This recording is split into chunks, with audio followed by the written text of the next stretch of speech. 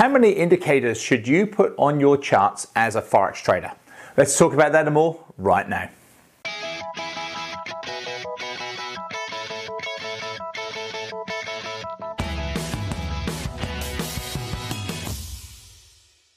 Hi Forex traders, Andrew Mitchum here, the Forex Trading Coach video and podcast 287. I'm going to talk about indicators, and most people use indicators in the wrong way, and most people over clutter their charts with indicators. They cause confusion, and when you start you like to see lots of nice arrows and lines and things on your charts because you think that's what you need to put on your charts in order to give yourself an understanding of what's happening in the market. Now, pretty much that's not true, but unfortunately that's the process and the journey that most people, including myself when I started, go through as a Forex trader. And you soon start to realize and discover that most indicators out there aren't actually much good. And you'd know, if you've been listening or watching me for many years, that you'd know that I generally say that I'm not a fan of most indicators out there. Lots of reasons why. The confusion side of things, they lag what's already happened. They tell you what's happened in the past. Most indicators don't really give you much of an indication of what's likely to happen. They all sort of make some form of average over what's already happened. Well, that's too late. People get confused with an indicator saying a buy on this time frame and a sell on that time frame, so that causes confusion. And also, when you actually look into the history of most indicators out there, is that most of them were written well before the mainstream Forex market was even, sort of people were using them on MT4 platforms, etc. So most of them were written for other markets than the Forex market. But then last week somebody wrote a comment on, I think it was YouTube, on one of my posts and said, "Hey Andrew, look, you're always telling us you don't like indicators, yet your charts here are full of indicators. What's going on?" Really easy response and reply to that. Well, I find what I use useful. It's the software that I provide to my clients with my coaching course. But think about it this way. When you're driving a car and you've been driving for any length of time, you know how fast you're going, pretty much. You can tell what speed you're going, roughly, within a few kilometers.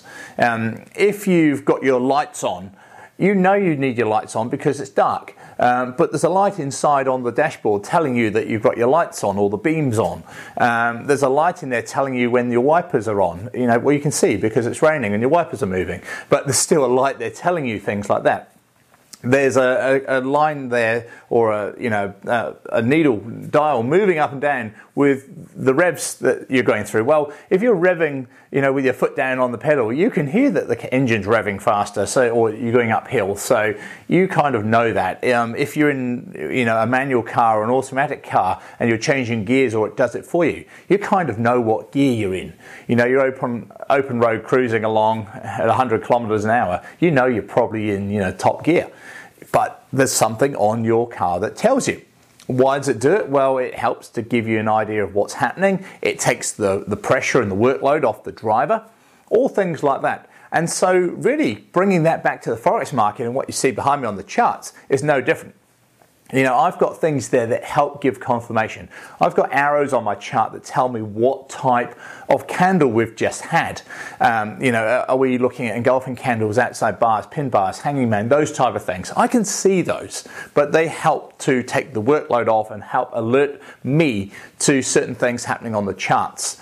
When I have round numbers plotted, horizontal levels, I can see that the price is stored at a round number. But by having it on there, it just helps to alert my eye. It makes things easier for me. I don't need to have it, but it helps to alert me.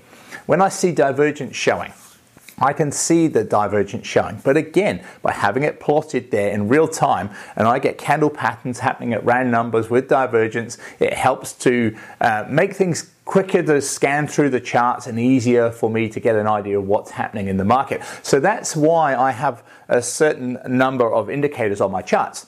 Not because of absolutely necessity needing them, but because they make my life so much easier, and that's why I provide them to clients.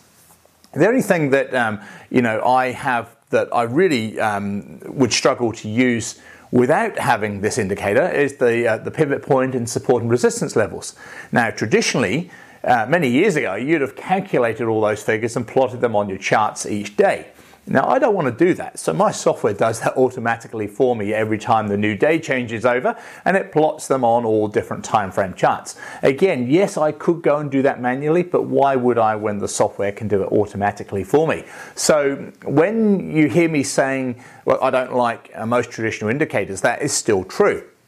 However, I don't trade completely blindly, or naked trading as some people call it, when all you're doing is seeing like the price or just the candles are showing, because to me you do need a little bit more. So indicators are important if you use a select few that work for you. I've found over the last 15 years that I've stuck with the same ones that work really well for me and with thousands of clients all around the world.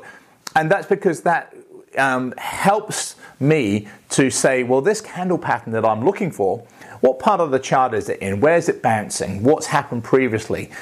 Do we have divergence? Are we overbought, oversold? All those type of things. Where can we put our stop loss to give us a good safe level? Is there room to move to our profit target? All those type of things, and that's the way that I like to use the select few indicators that I have. So I hope that helps. Don't go cluttering your charts with like all sorts of combinations and moving the parameters and things of indicators, because it generally leads to confusion. And you've heard the phrase analysis paralysis. You're sure to get that if you put too many charts or too many different indicators on your charts. Just stick to a few basic ones that really help you with your strategy. So that's the important key. So this is Andrew Mitchum, the Forex Trading Coach. I'll see you this time next week.